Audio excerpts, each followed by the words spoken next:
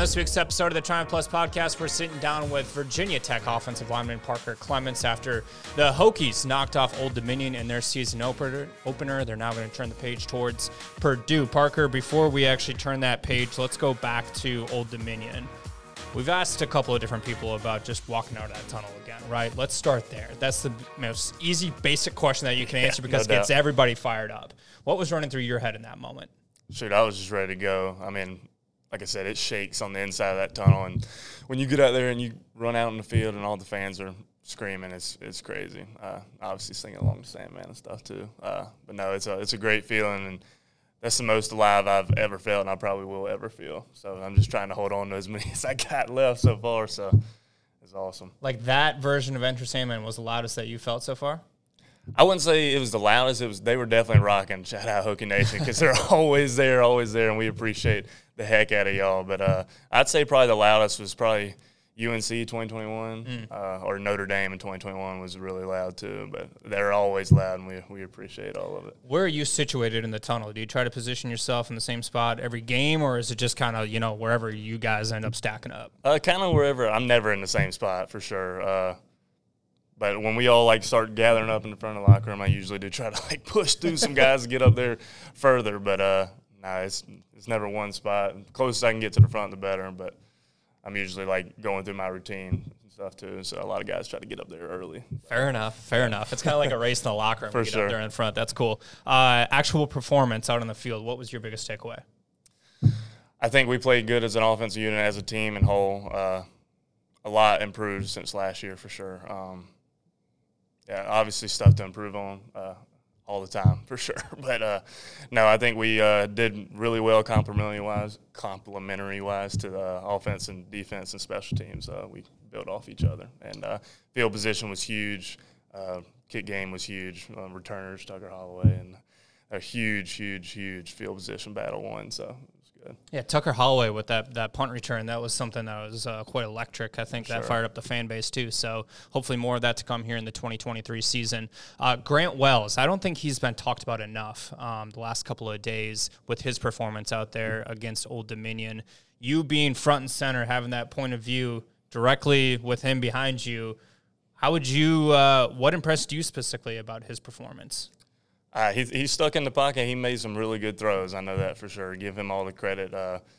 We don't really get to see a bunch of it. We watch it on the film, but usually I'm not paying attention to where the ball's going. I got other things to do as far as just blocking. But it's always cool. Usually I hear the crowd before I actually see what happens. So no, it's always awesome. So.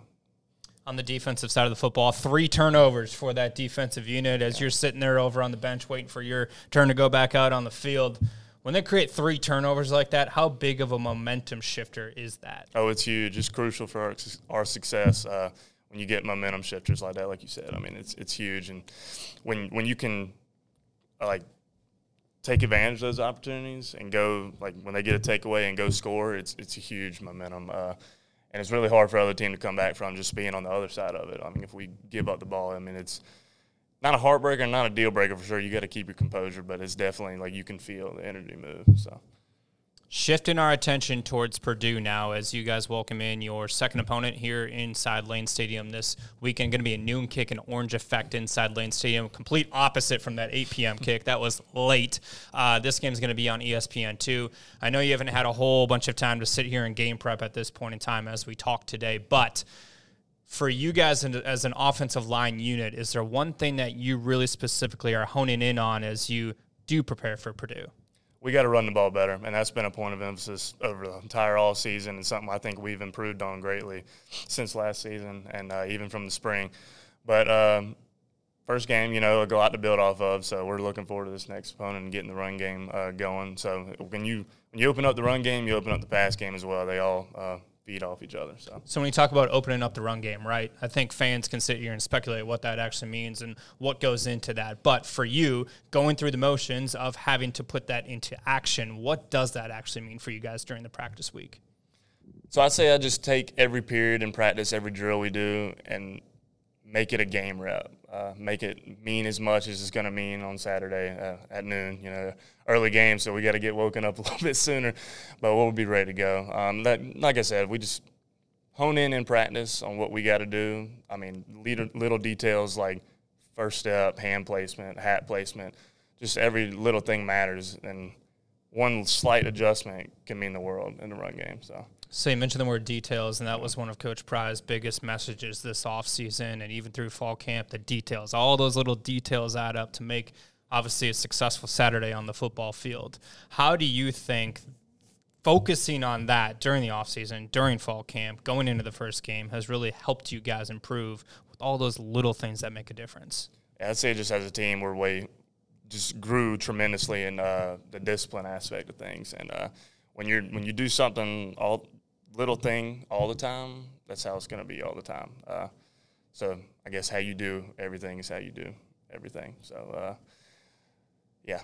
This is Malachi Thomas for exclusive podcast hosted by Virginia Tech student athletes. Search Triumph NIL on Apple or Spotify and subscribe today. I love that phrase. How you do anything is how you do everything. And that translates perfectly towards the world of NIL, because that is a vastly, rapidly changing industry as we talk here today. But when you think about NIL, being an offensive lineman with that VT logo on your chest and on your hat today, how do you approach NIL specifically? So thus far, I mean, I've just kind of been all ball, all football thus far, and that's really my main focus is obviously football and school and classes. So I graduate this semester, so I'm looking forward to that. But no, I mean, I have interest. I just haven't gone after it, I guess you could say, as much as some other guys have taken advantage of it for sure, and I'm happy for them for sure. I do want to get more into it for sure, get that experience, do some charity work. That'd be really cool. So. You talk about some of those interests. What are those? I'm a really big outdoors guy. I love fishing, hunting, grew up doing it my entire life. Haven't got to do it a whole lot here because football takes a lot of time, but I wouldn't trade it for the world. But, no, I'm just big outdoors guy. Any chance I get, I'm outside doing something, whether it's, like I said, fishing, hunting. Yeah. If you want to watch or listen to this full conversation, be sure to go subscribe to TriumphNIL.com.